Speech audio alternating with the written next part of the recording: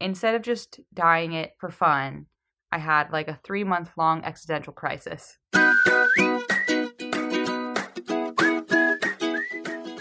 Hello, welcome to Hi Mom, Let's Talk. This is our mom and daughter podcast. I'm Ingrid, I'm the daughter. I live in New York. And I'm Vicky, the mom. I live in Los Angeles. We're figuring out life from opposite coasts. Doing our best to cultivate a raw and transparent relationship that is also generous and safe. So Mom, let's talk. Hi Mom. Hello Ingrid.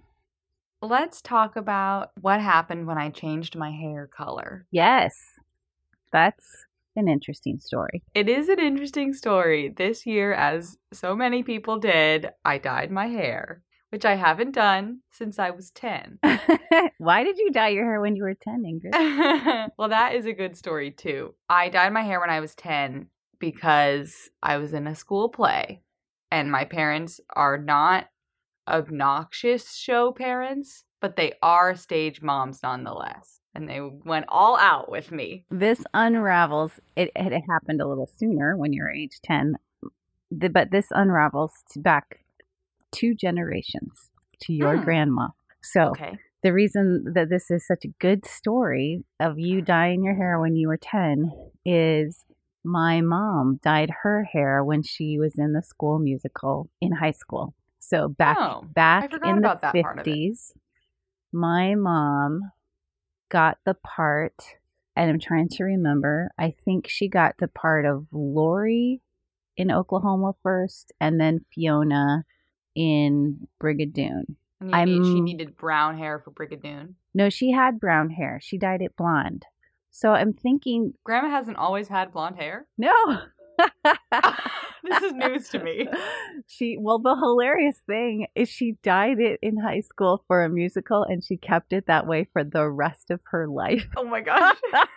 She has brown hair like me. I have brown hair, and my mom's hair color is my hair color, if it were ever the right hair color. But as long as you've known her, as long as I've known her, she has been a blonde. I think it was for Oklahoma. I think she was in Oklahoma first. So she dyed her hair blonde. Her mom went to Northwestern. Her mom was in the theater. And so it runs deep in your veins. It does. And then when I was in high school, my high school put on West Side Story. So, of course, my mom was not opposed to it. My friend and I dyed our hair black because we were Puerto Rican, as the song goes. Only when you were kind of light brown, my hair was lighter. It was a little bit more blonde, actually. And my friend and I had light brown hair. When you dye it, and then my other friend also dyed it, and she was a strawberry blonde. All of our hair started to have a green tint to it. Oh yeah. It was really so sad. Especially my redhead friend, her hair turned really green, just like Anne of Green Gables. Yep. Yeah. It was really bad. So it was kind of fun to dye my hair jet black for a season and then have it fade. Mine faded okay. It wasn't super green. It was okay. Sure. That is funny. So then when you were 10, we were like, oh yeah, let's dye your hair. No problem. It's the generational trope. That is really fun. Yeah, so I played Belle in Beauty and the Beast in my elementary school play. And we did the full production, not a junior version. It was like a full 2.5-hour musical as 10 and 11-year-olds. And I played Belle. And it was the reason that I became a actor in a lot of ways. And I really did love that hair color. I'll post about it on Instagram this week. It was like a dark brown, dark brown. Chestnut, but it had like some, it had some red like hints in it.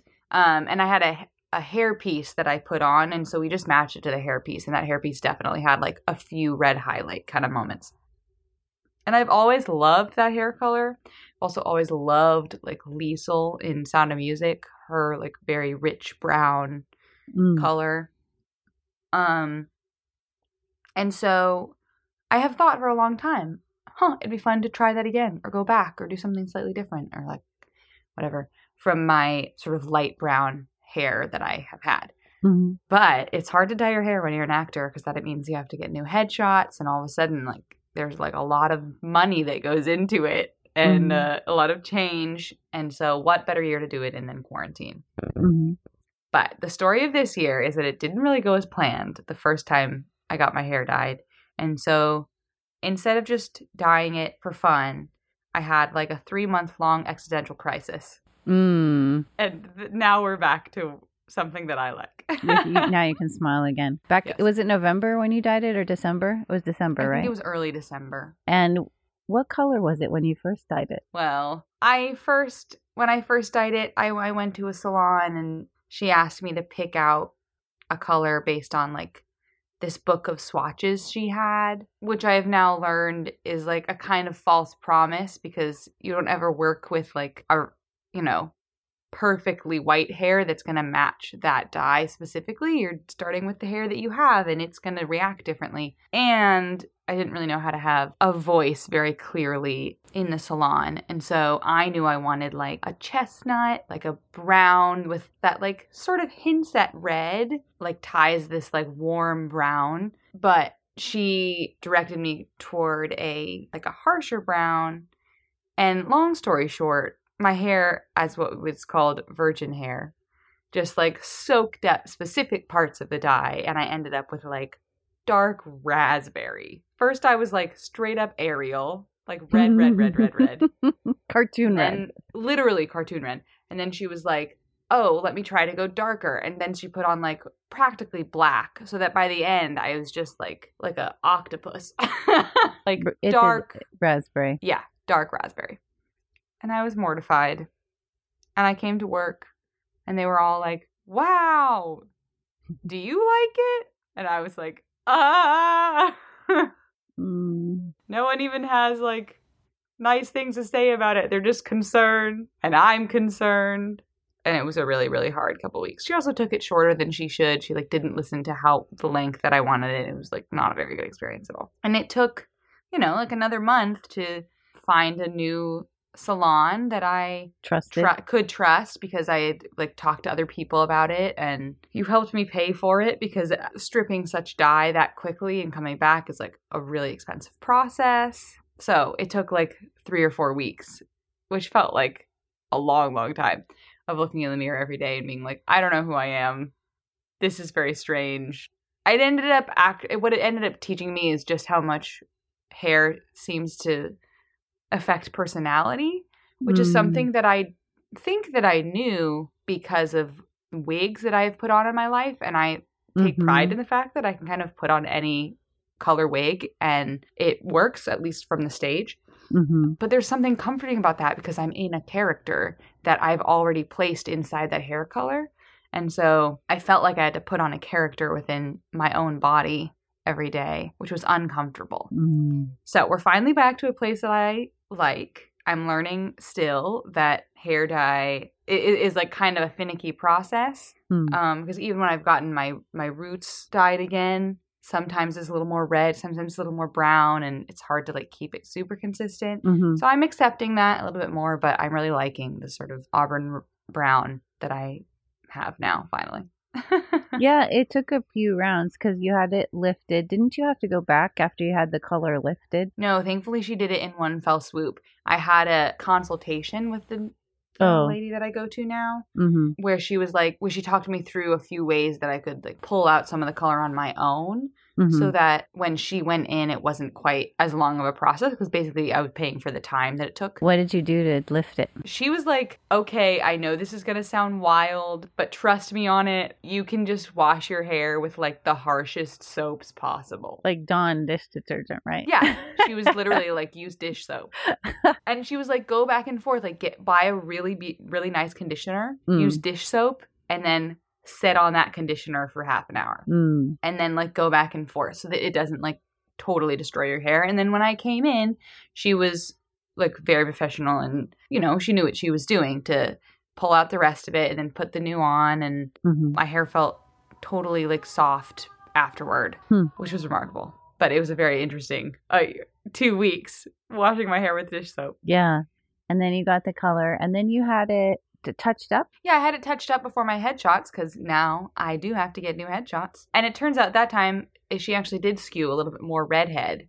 And she kept my roots pretty light. And that was like, I had to kind of swallow that pill because I was getting my headshots the next day. And I couldn't go pay for that again. So now my headshots are pretty redhead. And I totally could go back to my photographer and say, hey, can we like edit these a little bit browner? That is an option. I can do that. And then you went for the third time to this new person and got them touched up. Well, yeah. So I'm about to go on a contract again. Yay. Back to the theme park that I went to last year. So I just wanted to make sure that my hair really looked like one color when I went. That way they could get used to that and then it'll fade out through the summer. And this time they matched my roots a little bit more accurately to the bottom of my hair so that it looks a little bit more brown than it does redhead, which is what I wanted in the first place. Yeah, it's still definitely, if you looked at it, especially in the sun, but even in the shade, you would say, oh, that Ingrid's a redhead. I might say that. Or a brunette. I guess I would say brunette. Right, that's the question is people have a hard time deciding which one it is, which is what I kind of like about it. That's what I wanted, like a warm brown. And as it fades, it does feel a lot more brown, which is what I like. So it gives you flexibility with the personalities that you put on when you act. I guess so. That wasn't the goal. This is something that still feels like me, but maybe feels a little bit like the Sound Music Fantasy part of me. Feels like sophisticated adult me. There's something about that. I don't know. I also put my hair a little bit shorter than just like the really, really long that I've always had. People would still call it long, but for me, it feels a little more shoulder length and that feels older too. So there's probably a little bit in there that like I felt older when I was 10 with brown hair and I feel older now with slightly darker hair too. There's something that just like feels like a grown up. It's interesting how little physical outward appearance changes. I would say probably especially your hair, or for me, glasses. If I got a different shape of glasses, that would very much change the appearance that I have. Yeah, it totally does. And that's what, like, it's one thing to change your appearance when you are expecting to, but when it changes in a way that you didn't expect it to, it's interesting what you learn about yourself. I think it's interesting for me to sort of discover in this conversation that one of the reasons I like this hair is that I do feel more sophisticated because that would make sense why when that first dye process happened and I ended up a raspberry, I was like extra mortified because that is the opposite of the spectrum. That is like playful and fun and kind of like punk and like all of the things that I had expected to do the opposite of, you know? And I think with that kind of a color, that like dark raspberry is something that I personally attach to like a lot of people that dress consistently in 1950s wear. Or like, you know, when you go into a 1950s recreation shop and like it feels like every girl behind the counter has jet black hair with like the small bangs that they've curled under like perfect 50s. And they've got like tattoos all over and they're in this cool polka dotted dress. And I love me a 50s dress. I own so many of them. We've actually given away some, but there are at least 8 still in your attic. It feels. I love them. But I want to love them in a like very classic musical sort of a way and not in this like avant-garde alternative sort of way that these often the women behind the counter were. And I don't know why I feel strongly about that, but I do. And so it was very strange to then be put in that second category of a person that I don't really understand and I appreciate them and we have like something in common, but not a lot in common. And I just felt like I had to be sassier or like harder. I don't know. I was worried too because I always look at people like that. Maybe this just happens to do with my own assumptions about other people, which is something I could deconstruct.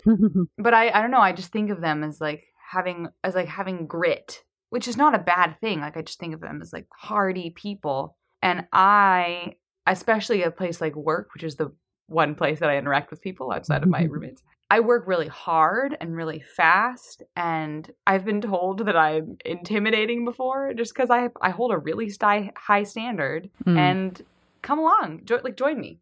But I'm not going to lower my standard for you, so like keep up.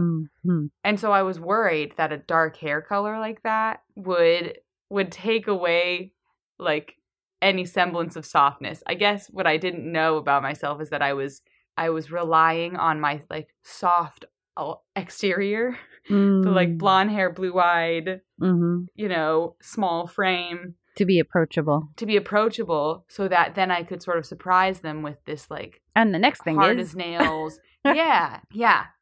And I was worried that I couldn't offset. I like had to change now my personality to be gentler to offset my hard exterior. That is interesting how we carry our appearance and expect our appearance to do the communicating for us to a regard. Yeah, I guess you're right. What I think people are discovering is communicating for them. And it's everybody has their own style, but masks, face masks. Right. The explosion of face mask styles in the world there are now. And the style of face mask, it speaks for you to a degree, your personality. That's a great point. And I know we joked about this early in the pandemic, like, oh, I bet at some point this is going to be part of fashion. And lo and behold, it absolutely is. My roommate and I were on the subway the other day and we saw a ad for Gucci masks. I was like, funny. Who is paying Gucci money for a mask?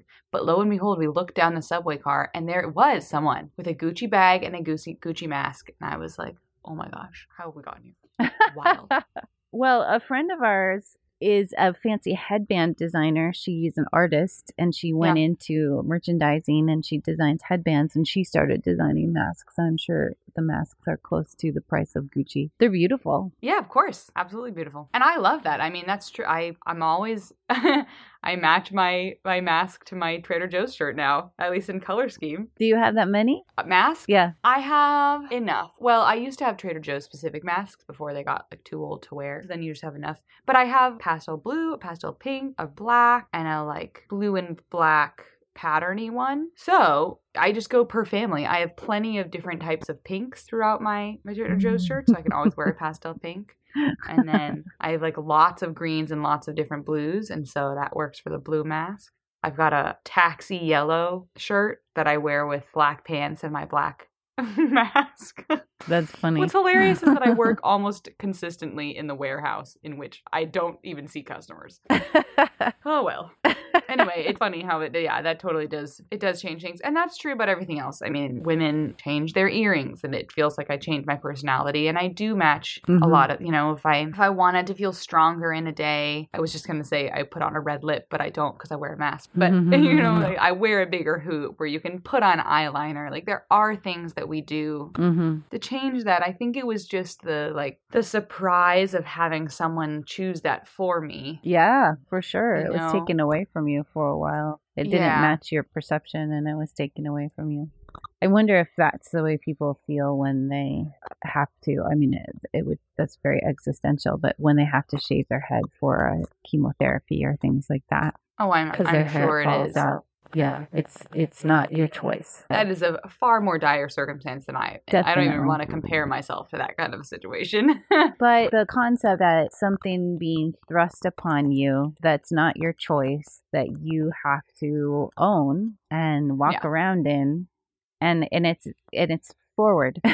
Your hair color is forward in your presence. Yeah. It's not like your shoes that not everybody see first thing. So that is something that you had to adapt and recognize and say, okay, who am I? You have to ask a little bit about who am I? Am I still who I am even with this different hair color? How can I make sure that who I am is conveyed to people? Because my hair color is not representing who I think I am or who I want to convey myself to be. Yeah. And there was like a larger layer of trust that I had to keep out there for people that I already knew. Like I asked some of my friends at Trader Joe's when they were like, oh, like, what do you think about it in the first few days? And I was sort of lamenting to them, and I shared how I'm like worried that I'm going to come across as too hard, like not kind enough now.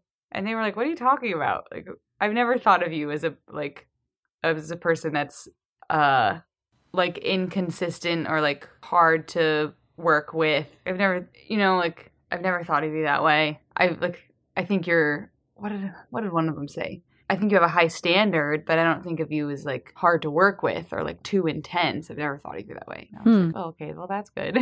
But I just sort of had to like keep that kind of trust extended that they weren't going to take me the wrong way, which is what we each have to do every day, is sort of just trust people to understand us. And there's like a funny balance of saying things and giving yourself to the world in a way that you feel like you are proud of, and trusting them to give you the benefit of the doubt and to understand you in a certain way and not like assume the worst in them until they've given you, you know, some example of misunderstanding. The benefit of the doubt, that is an interesting phrase. How does that, we should unpack that. Because when I doubt, I often think of it as being negative. But when you give someone the benefit of the doubt, I guess it means that you've chosen not to give them a final judgment and assessment and valuation. You've chosen to leave room for doubt, to leave room to possibly change. Isn't that interesting? Because we don't always think of, usually when we say doubt, it's not positive. But in this case, when we're talking about giving someone the benefit of the doubt, we're giving them the room to change and to show themselves to be different than our first impression. Yeah, I wonder where that phrase came from. I do think that like maybe a slightly clearer phrase would be like, I'd like to give them the benefit instead of my doubt. Or like, because it's true, like the benefit of the doubt is an odd phrase. Like there is no benefit to doubt, one might say. But since it's a phrase, it turns out there is.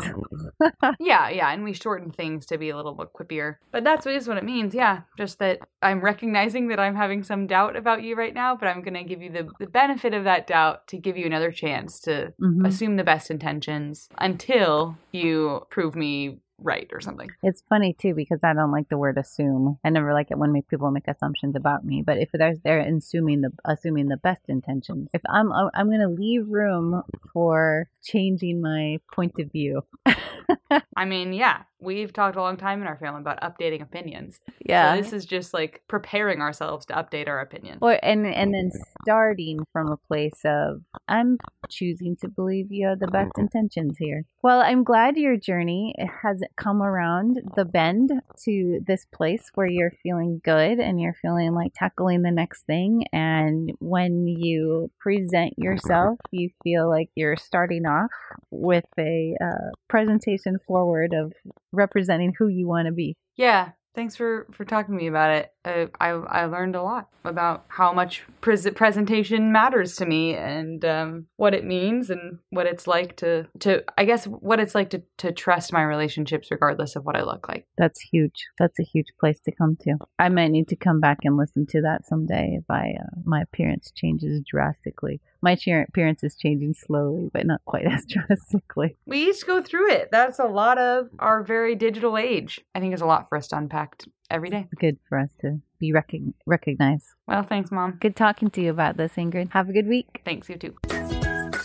Thank you for listening to Hi Mom, Let's Talk. If you liked hanging out with us, please rate and review us on iTunes. We'd love to hear your feedback and your support. You can find more relationship tools on our website, HiMomPodcast.com. If you'd like to suggest a topic or share your own story, you can DM us on Instagram at HiMomPodcast or write us through our website. Special thanks to Sienna Ryder for editing our podcast. Thank you for listening, and we'll talk to you soon.